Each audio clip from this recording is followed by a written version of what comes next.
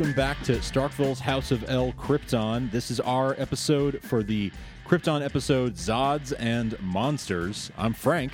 I'm Derek. Can I just watch it again? Like, I just want to watch this. This might be one of my favorite live action Superman installments ever. I don't know if installment the right word. I don't want to say episode because I feel like it surpasses. Like, I just want it in my eyeballs again. I hear that. It was really good.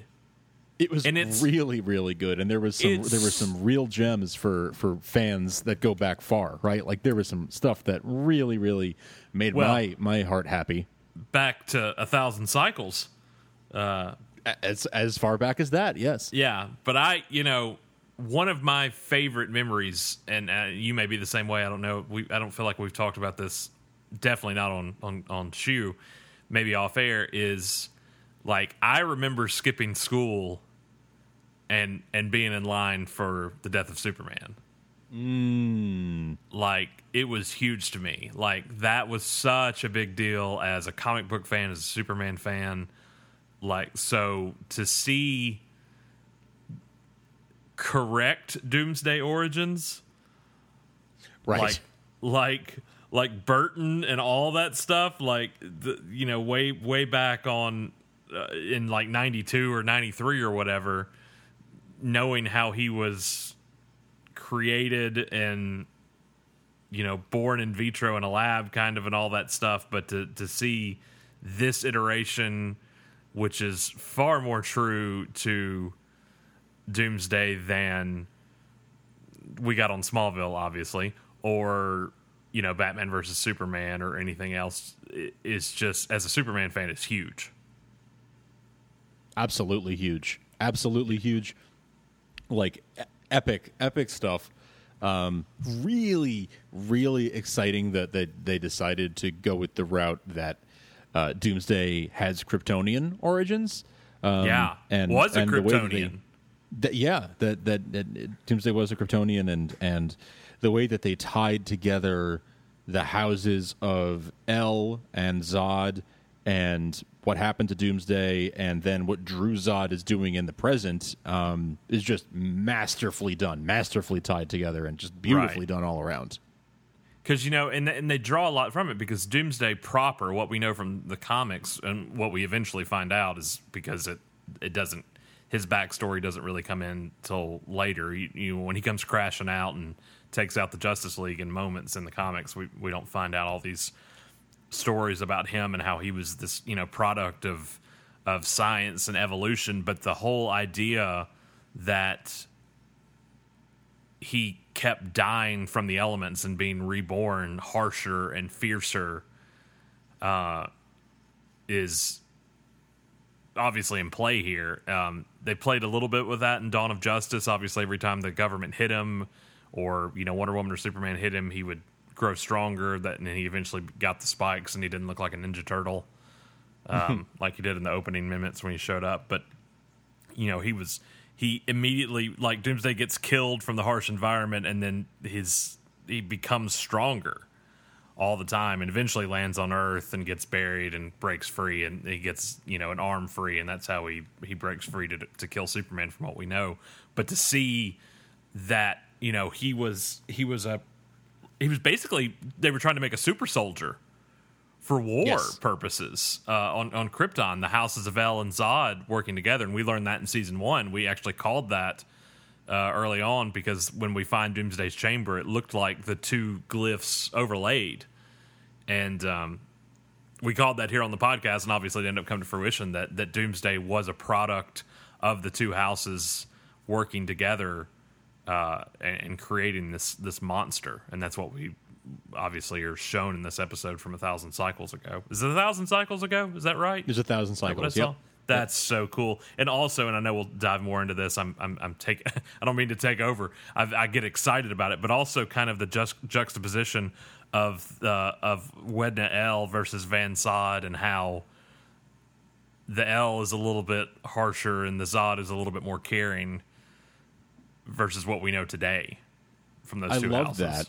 Yeah. It got me wondering if, like, over the last 1,000 cycles, did the two houses sort of overcompensate, for one another? Did the House of El become more of a peace-loving tribe, and the House of Zod became more of a warmongering tribe as an overcorrect for what their ancestors had done? It's interesting. It's interesting to think about that and to see that.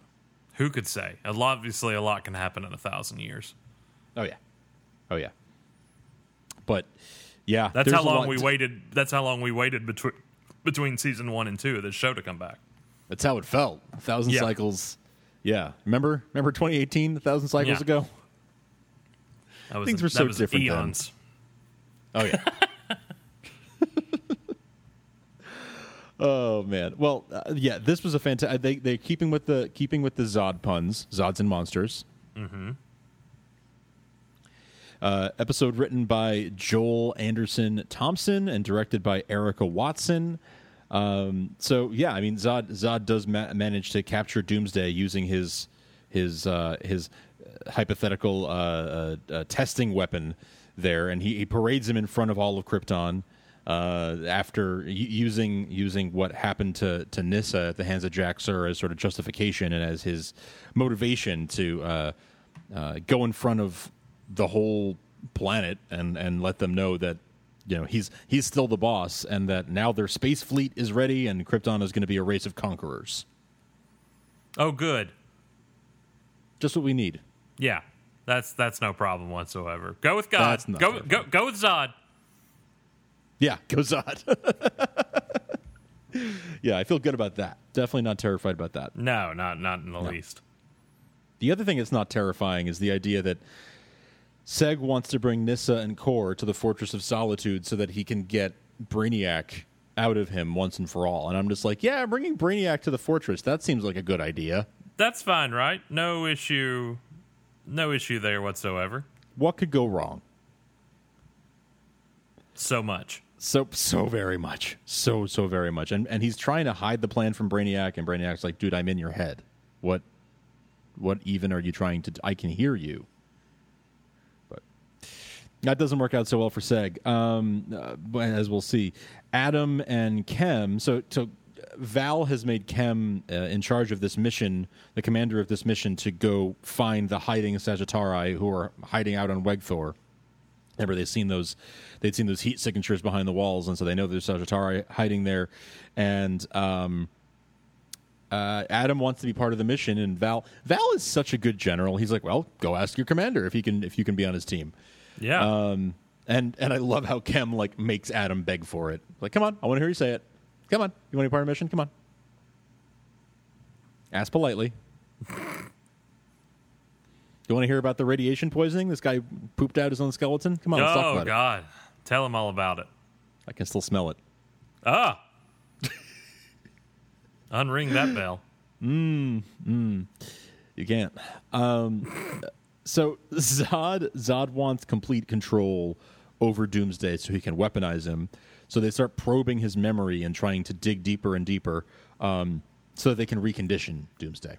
Ultimately. So that's the thing. That's we talked about that last week. Is that a possibility? Can they recondition Doomsday? Does he have a brain? Does he have memories? Or is he just this brute thing? And we find out, obviously, yes, he does have memories. He does. He has a mind. He has a brain. He has memories, and they need to probe past the surface. And they said something about like scar tissue on his brain and whatnot. So they need to dig deeper and get to where the trauma is before they can recondition him. So his Zod's weapons expert is helping him with that. And while that's happening, we see the flashbacks. So we flash back 1,000 cycles ago. There's a civil war between Argo City and Kandor. And we have Dax and his wife Inaj. And Dax has volunteered to be part of an experiment that's going to help end the war. Experiment being run by the House of El and the House of Zod. So he says goodbye to his wife Inaj, and he goes through these trials that kill him and revive him time after time until he's invulnerable to pretty much all lethal force. So they give him poison gas, they give him fire, they give him all this different stuff and keep killing him and bring him back 400-something times That's a long day. That's a day. That's rough. let's call it a day. Let's just put a pin in this and come back. No, let's just wrap this up for today. Yeah. Let's just we'll get back to this tomorrow. God, I'm hungry. Anybody else? Lunch? Yeah. Yeah. 430 some odd times you're dying and being brought back to life. So that sucks. It's a crappy day at work. That's pretty much a Monday in my office. I don't know about you, but More or less. Yeah. More or less, yeah. Just want to go home, watch Jeopardy. The TV dinner. I died 400 times a day. Yeah, who didn't, buddy? Let me tell you. 400? You had it easy. Dax Barron over here just like griping. Yeah. Tell us how you really feel. Yeah, seriously. Yeah, but that's rough for him. That's really rough for him. What do you make of that little regeneration chamber thingy right there? It's a handy thing to have around, isn't it? That's interesting. Kind of glossed over it subtly. Seems like if you had the technology to bring somebody back from the dead 1,000 cycles ago, you could maybe use that again. I don't know. Maybe somebody who we all love who is no longer with us. Maybe we could use that. I don't know. Just saying. It's not that easy, right? I mean, I think there's a denser plot going on than that, because where are they just gonna pull that from Doomsday's brain and be like, I didn't know we had this? Yeah, right. Well, I mean, Yeah. Wedna L is just like it's no problem. Just like, okay, test 1 failed. Bring him back. Regeneration protocol engage or whatever she says. That's our bad, Dax. Our bad. Yeah, that's what. Turns out you put somebody in a fire, they don't make it. We didn't know Yeah. that. All right. Oh, now you got bony spikes. Okay. Yeah. Well, is that a bony protrusion? Are you happy to see me? That's goodness. Yeah, we'll never know. I guess. Got real in here. In the meantime, well, not in the meantime. I guess 1,000 cycles later. Meanwhile, at the Fortress of Solitude. Yeah, actually, they see AI Val again. It's good to see Val. Val. I like that Val because we got to know that Val so well. That's right. Even though he doesn't know what sarcasm is. Right. Yeah. Well, I mean, not that I don't love General Val, but I like Fortress Val too. There's enough Val to go around for everybody. Plenty. I'm definitely happy with Fortress Val. I'm a fan for sure.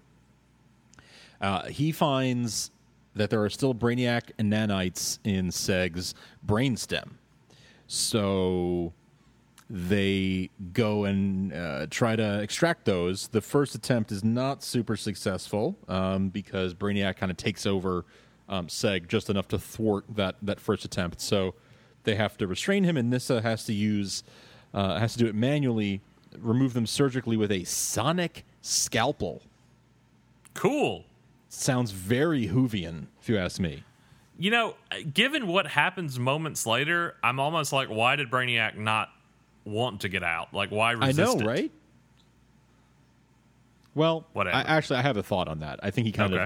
of in the dialogue he kind of sort of explains why, I think. But I agree with you that like it would have just been, being 12th level intelligence, he could have just seen that as being the path of least resistance. Right. But Seg gives her this really great pep talk where he talks to her about how she says it's not realistic for me to do this because I'm not a surgeon, I don't know what I'm doing, and he's all like, hey, was it realistic when you double crossed both of these armies? Was it realistic when you jumped out a window with our baby? Like, was any of that realistic? You're amazing, you can do anything, which is like really nice and like was a really good pep talk.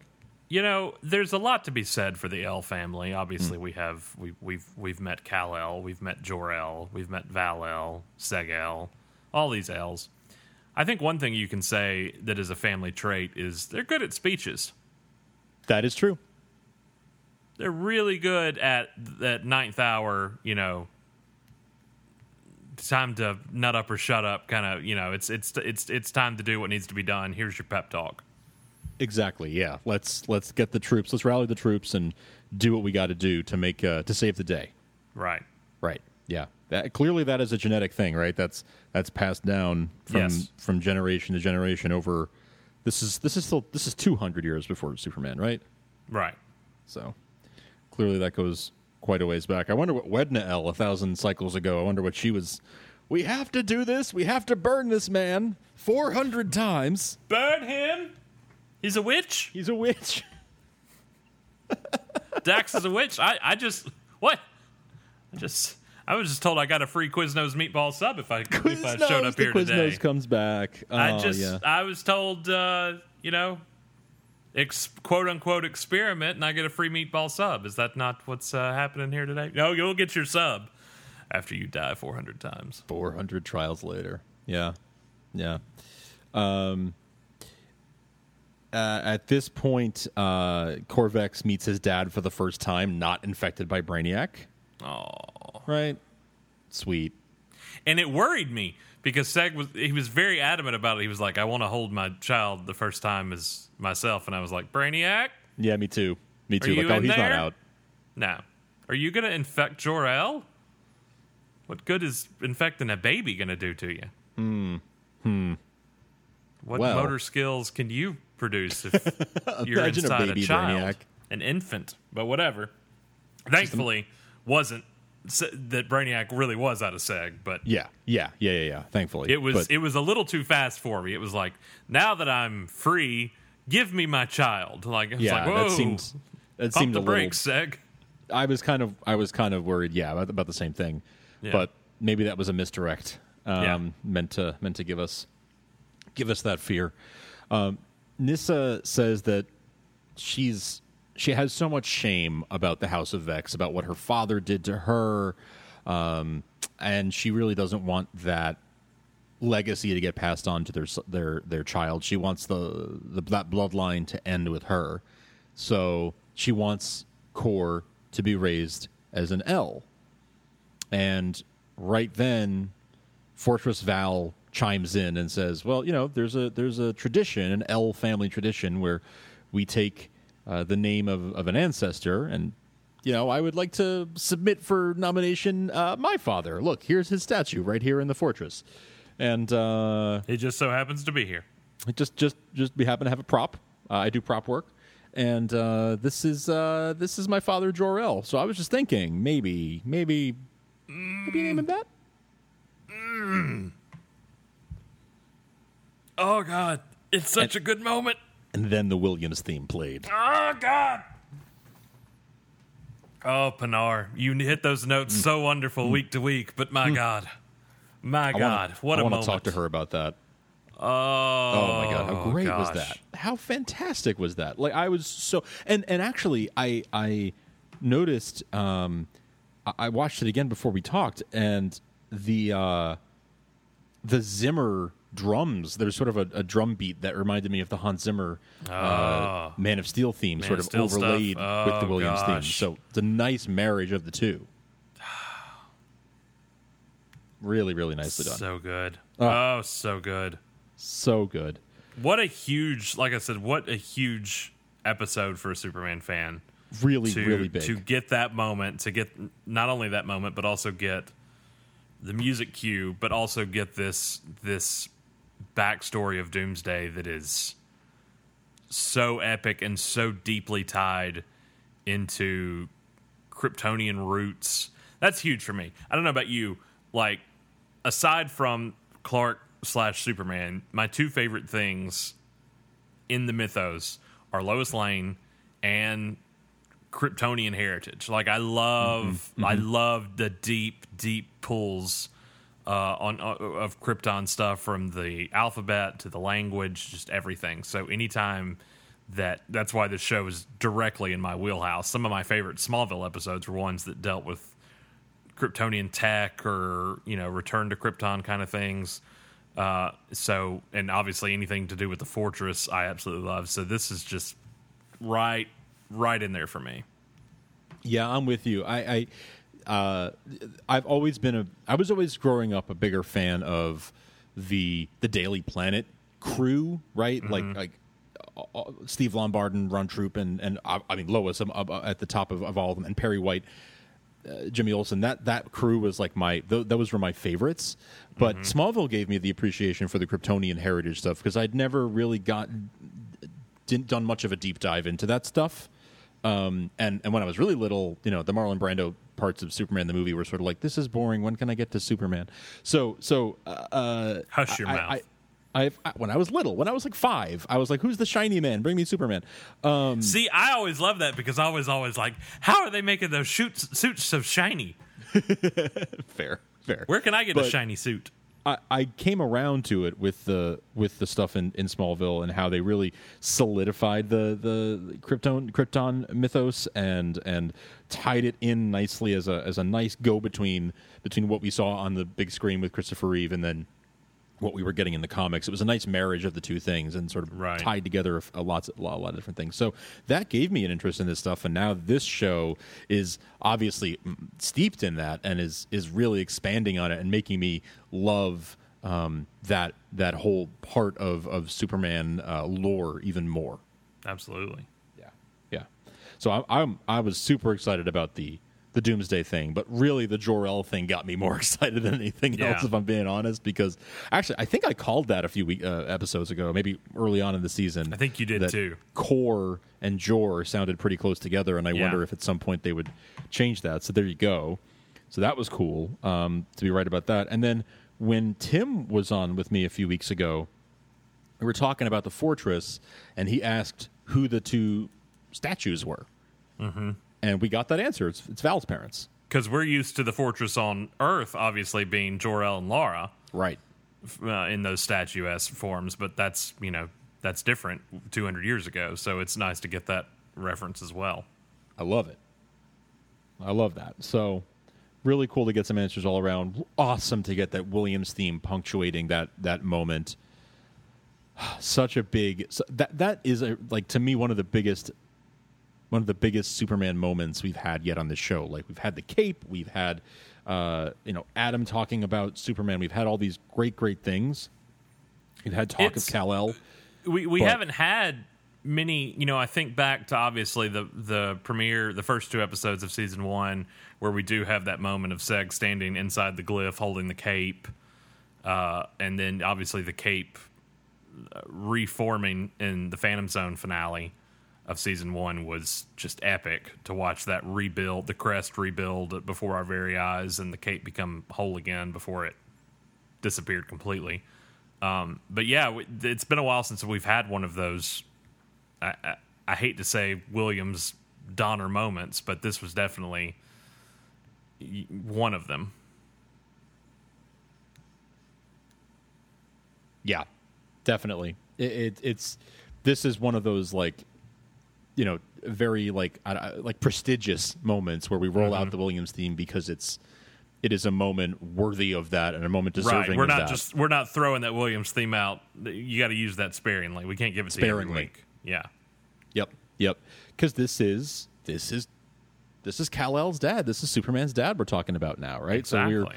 So we obviously always knew Seg was his grandfather, but now we're in the era of, okay, Jor-El is here.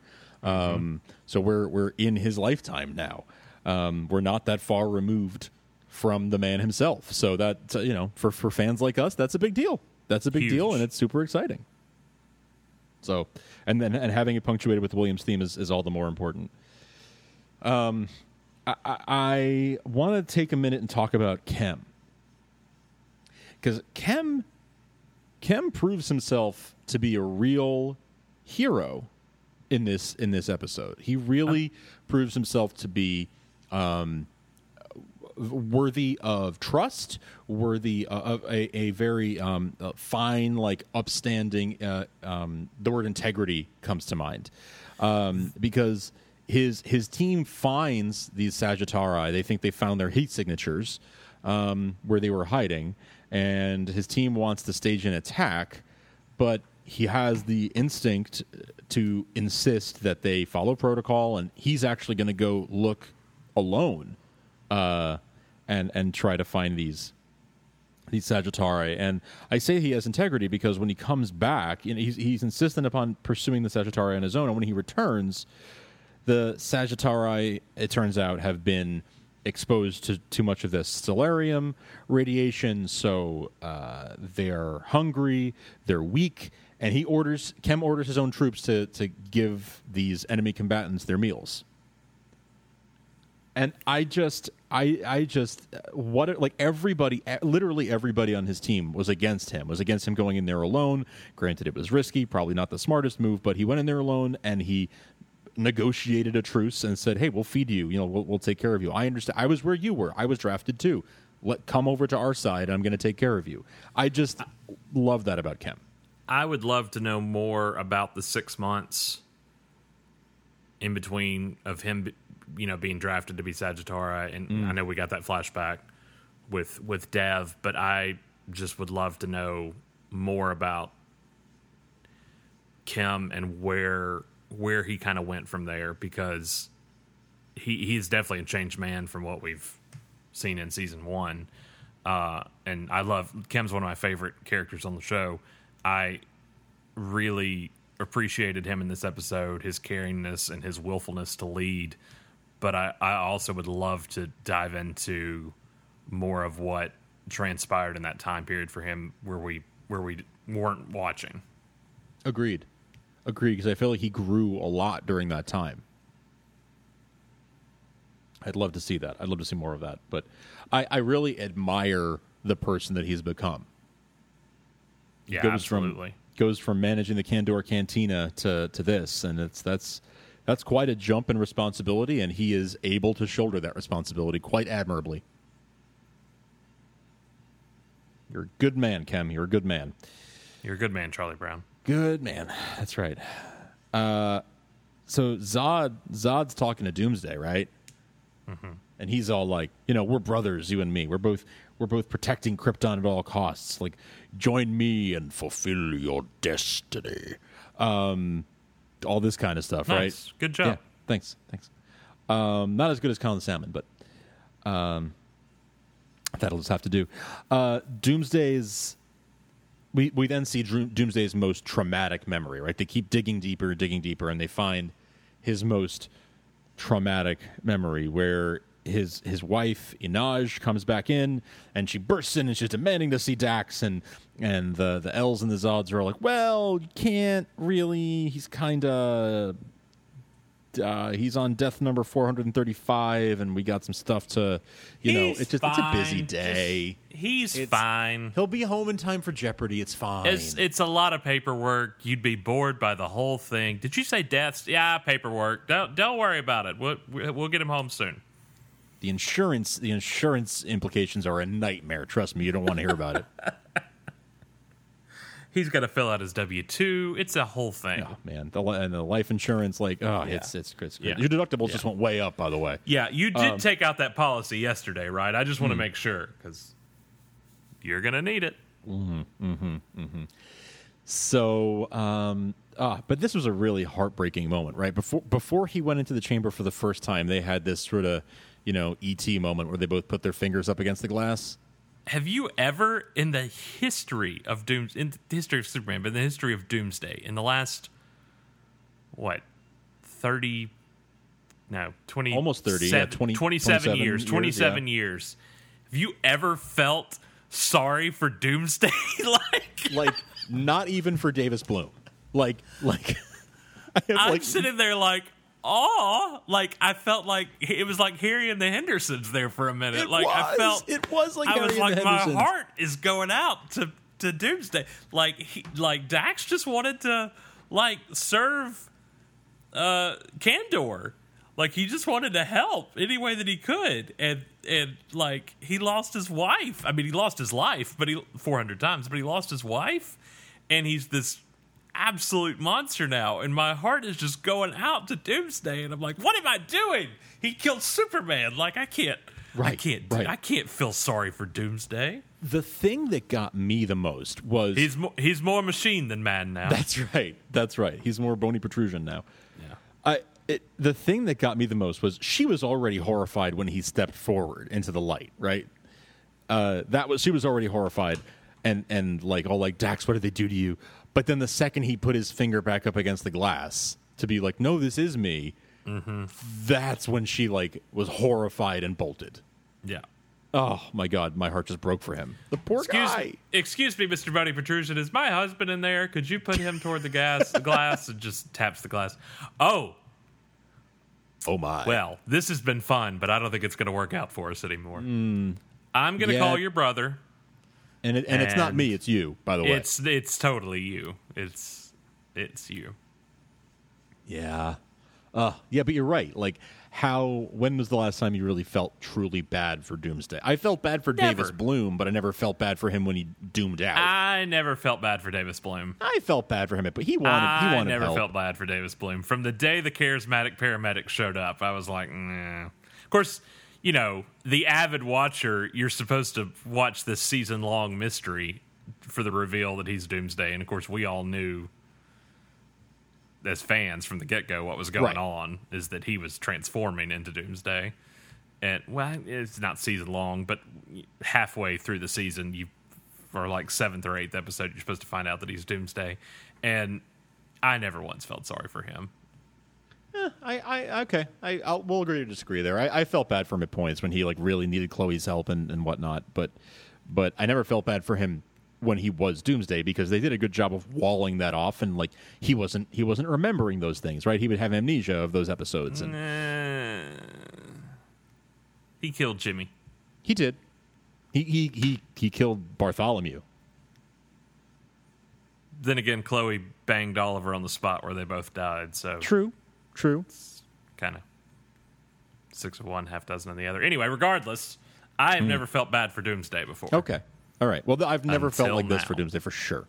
I already felt bad for Dax, but then, you know, the finger on the glass, and I was like, oh, God, what are they doing to me? You want to just stick that bony protrusion in me and twist it?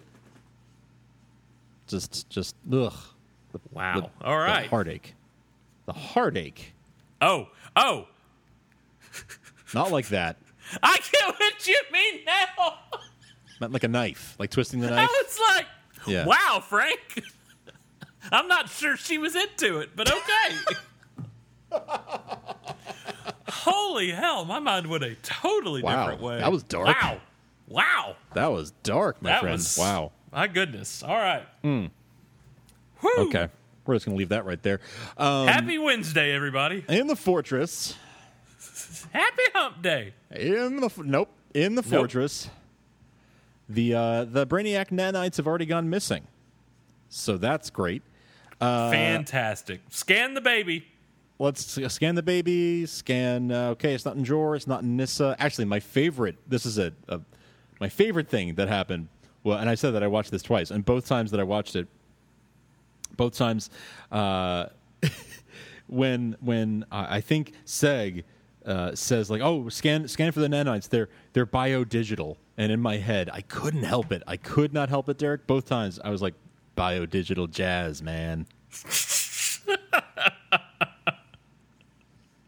Because, like, what else have you heard the phrase biodigital? I don't hear it very often. So, couldn't help it. Tron Legacy had to come to the forefront there for a second. It's biodigital jazz, man, and the jazz is not in Jor, and the jazz is not in Nissa, and this is not going to be good. Well, if it's not here, and it's not here, and it's not there, then who's running hell? Who's running L? L. Ah. I love that. I love the way they revealed this, though. They were about to scan Seg. Yeah. And right then, Fortress Val starts to malfunction. Yeah. You realize it's in the fortress. DJ Foul Fortress just starts sketching out of existence there. And there's the green bastard. There he is. Found him. The Jolly Green Giant. Yeah. So probably again, not a good idea to be able to take Brainiac where that much technical communication can be transmitted and absorbed. Not the best idea. And, not the best idea. I mean, if we learned one thing about Brainiac over the eons of there being Brainiac, is that even the tiniest floppy disk of data can reform him. Yep. It only takes one copy for the whole game to be over. Yep. And I guess that Brainiac hadn't hatched this plan yet, because. So I said I'd come back to this. Two things. One that I just thought of: if he had thought of it when they were on their way to the fortress, Seg would have known, because they were still connected. Mm-hmm. So Seg would have known that. So it can't be that Brainiac had thought that up yet. And then the other piece is he says what he's about to do next. And meanwhile, by the way, the Skull ship appears over Kandor, and Zod is all freaking out, and he's scrambling the skimmers and all that. And again, we still wonder. I went back and watched the finale because we were talking about it. Where's the Skull ship season been? 1 finale? Yeah, and when the debottling happens, unbottling, debottling, what would you call that? Cracking open a beer. When the bottle cap challenge happens. Yes. Yeah, now I'm with you. And it unspins, and Krypton gets bottle cap challenge of the year. Everybody, we're just going to go ahead and give it to him. When that undoes, the ship's just still hovering over Krypton, but we've not seen it at all this season. So it's just been in orbit. I guess this entire time. It just shows back up. I think people are like pulling out telescopes to look at it, like the International Space Station. Oh, there it goes! Look, I see it. There's the skull. Oh, it's gone. But anyway, he shows back up. And he starts doing this. He offers Seg one last chance to join him, and Seg refuses. He says, "I'll never join you." You know what you'd expect from the hero, and Brainiac accepts his decision. And he says, when I first showed up here, I thought that I wanted to. I came here wanting to preserve the best and brightest of Krypton, and I thought that was Kandor, but now I realize it's not. So I think that up until this moment, I think he has he makes a game time decision, like change of plans is my read on the situation, because if he had decided he was taking Jor-El sooner, I think that Seg would have known.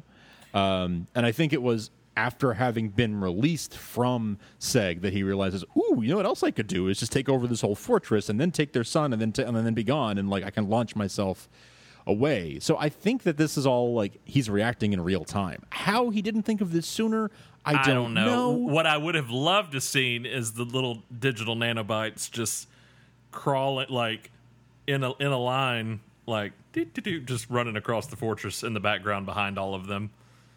We're free. Yeah, just running toward the console. Yeah. We didn't get that, though. They all had Blake Ritson's voice, but pitched up really high. Yeah. Free!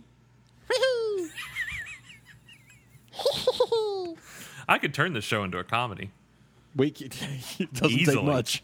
Easily, except for the whole Boney Protrusion thing. That one. Yeah, well, except for that story.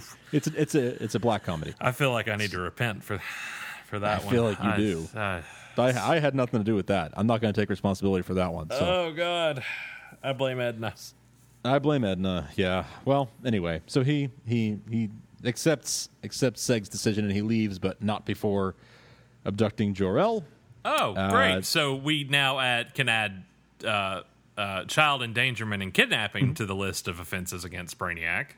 That's right. You stole a child, sir. A baby. Yes. An infant. How's that baby going to eat on that ship? Lots of green milk. All right. I mean, he's got all kinds of bottled cities, all over that. I mean, I don't want to see Brainiac breastfeeding Jor-El. I don't know if that's where you're going with that or not, but I don't. Nope. I don't. You are 2 for 2, my friend. You said green milk. Fantasy. I don't know what you want from me, Frank. I don't know what you want from me today. There's green milk in Star Wars, man. Anyway, there's blue milk. Oh, there's green milk in the. Well, it came from a breast, so okay. Well, yeah, all of it does. And that's your science lesson for today, kids. You don't need to be a 12th level intellect to know where milk comes from. Yeah, Skull ship disappears. Brainiac's just got a cow on the ship, just walking around. Don't worry, George. Don't worry, my child. He's got Detroit. I right? thought ahead. So, just reach in there and get some Gerbers. Yeah. We're fine. That'll work. We're fine. We know that a Kryptonian can live on human food, so that would work. Yeah. That would get the job done. Absolutely. And absolute tip of the hat to Wallace Day for an amazing performance there at the end, where she just melts down. She is inconsolable, and she's like, "You said this wouldn't happen," amazing. I felt I felt for them. I know. Also, I know. What's your plan here, Brainiac? Where are you going to take Jor-El? What's going? How does Superman not exist anymore? Like, what? Tell me all the things. Like, I'm very confused on what this plan is. I'm very excited to see whatever it turns out to be, though. I'm very interested to see how it turns out because, does Superman just never happen? Like, so yeah, I feel like this is more of a season 3 arc, right? We ain't got time. There's way too much going on. Left. There's way too much going on in Kandor to be chasing Brainiac and Jor-El's excellent adventure going on throughout the galaxy. We got to stop Zod. We got Doomsday on top of that. Yeah, but at the same time, if you let Brainiac get away with your child, I mean, I don't see Nyssa giving up on this anytime soon. I mean, maybe she'll put it aside for a second, but I really don't see her giving up. I mean, her entire arc this whole season has been aimed at getting back with Corvex. Yeah. Right? That was the entire I think, arc. we talked about earlier how we never really delved into the clone thing, and I think that's what has repaired her from questioning her own existence is Kor/Jor. Yes. So to lose that is detaching her from her own humanity. As she identifies as a mother now. I mean, you've ripped that away from her. So I can't see Nyssa. I'm like you. I can't see Nyssa going quietly into that good night without tracking that green bastard down and getting her son back. But could she do it alone? I mean, I don't think she can do it alone. I could see her going half-cocked and doing something stupid. I am fully cocked. Okay? Yeah. Thank you, Seg. Adam. Yeah. I know what you mean. I could see her She definitely has the motivation to do it. I could see her completely... I mean, we saw she screwed over both sides for Jor already once. So I could see her screwing somebody over and doing it again to get her son back. I could see her wanting to do it, but one Kryptonian versus Brainiac is not exactly a fair fight either. It's tough. Let's get him to Earth. But if anyone can do it, she can. Let's get him to Earth and get Nyssa under a yellow sun. Make it a fair fight. Ooh, now there's an idea. Are there any sun lamps aboard the ship to keep the various yellow sun planets sustained? Is there can she get under a yellow sun lamp and cause some trouble that way? Let's charge her up. I would love to see Nyssa with Superman abilities. Oh my God, how amazing would that be? I would watch. I'd make popcorn for that, man. I'd be like you watching The Flash. Fantastic hour. Thank you. That would be a fantastic hour of television. That'd be outstanding. To see just her a mother defending her child under a yellow sun at all costs. Yes. Oh. Bring it right into my veins. Give me that.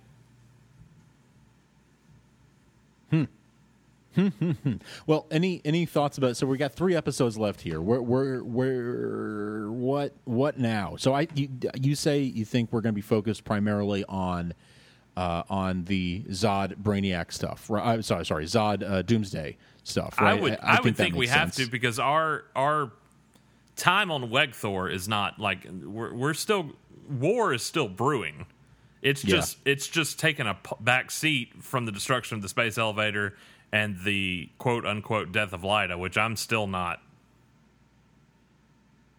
on board for. I still think it may be the last hour of the season, but I think we will still find that Lyta is alive and well. I think you're okay. We talked about some ways that could happen last week. We talked about some ways that could happen, and I think there's definitely validity to that. And obviously, I also have to wonder.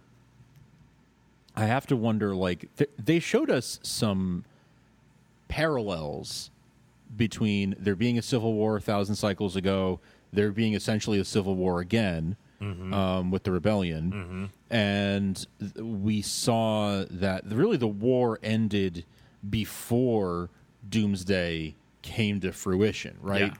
Because when Inaj came back, she was saying how the war was over and it didn't matter anymore, but How long? The L's and Zods were disagreeing there. So and this saying was that all we'll, for we'll naught? still need this for the future. Yeah, this was all for not. Like, how long have you been in here killing him?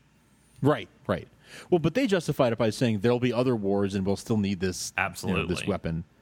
And so, like, is this the other war? But I seem to remember it's agreed upon in season 1, or it's the Synthots say, the houses of El and Zod buried their shame. Like you're right. Like I feel like it becomes we effed up. We need to lock this thing. We obviously can't kill him again. He's just going to come back stronger. So we need to lock this thing away, and that's what happens. You are right. They did say that. I wonder if it was right away, like if it happened right then 1,000 cycles ago, like we created him and immediately we're going to bury this thing because it's too dangerous. Bury the boy. Bury the Doomsday. Bury the boy. Bury the Doomsday. Bury the I Dax. don't know. Obviously, you couldn't control him after a certain point, so I don't imagine that he was just on a leash walking around in the park for a while. Good boy, Doomsday. You're such a good Doomsday. Yeah. Who's a good boy? Who's a good boy? Yeah, I don't see that happening either. Do you think, I think also about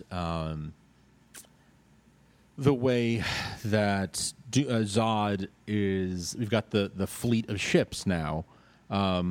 He's already expanding outward while he's still trying to fight this domestic, civil war with the rebellion that he's painted as terrorists. So does he continue on his I don't see anything stopping him from his mission to continue expanding outward, but it does seem like you're kind of splitting your focus there, buddy. Like I feel like, vanquish one enemy at a time. Yeah. You're stretching yourself too thin. You're Kevin Smithing it. You're doing way too many things at once. You got the podcast, you got the Jay and Silent Bob reboot, you got the live shows. Come on, man. You're directing DC TV episodes. You're doing too many things. You need laser focus on one thing. Let's one thing at a time. Let's wipe out Val and the Resistance, and then let's go exploring. And you know what? Or that conquering. said, I'm actually really excited about Jay and Silent Bob reboot. But anyway, yeah, no, I hear. Yeah, like the split focus thing could be his downfall ultimately, right? Like do one thing and do it well. Yeah. Questions to be answered another time, I'm sure. But I don't know. Any other thoughts that you want to share? No, I'm just excited. Before we... Obviously, 8, 9, and 10 coming down the pipeline. If we learned anything from season 1, that's really like, binge-worthy in one sitting kind of TV. Right. They obviously are not pulling any punches, and now we've got a Doomsday that may or may not be able to be controlled as a weapon. Maybe we've been talking about that. Maybe they are sending him to Wegthor. Maybe that is what ends up happening, is he's just the first of many conquerings. Be an excellent field test for him to wipe out the Resistance on Wegthor. Truth. And now they have the fleet. They can just fly on over to Wegthor. No more space elevator. Right. We're gonna use the escalator this time. That's right. The space escalator. Yeah, I go back to the Brainiac and Nyssa thing. Obviously, I don't think she's going to let that go. Also, we have not seen Lobo again, and I saw a trailer last night where Lobo. It was a quick shot, but it looked like Lobo was on in Kandor. Ooh, Craptown. So obviously, if my sights did not deceive me, Lobo makes his way to Craptown at some point too. Again, that might be a 10th final episode of the season moment where he shows back up.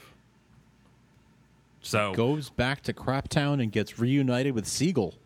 So we've got a lot to deal with, and that's why I just I hate to put the baby on the back burner, but Jor, you're going to have to hold on a minute. Like we got a lot going on that we got to deal with first.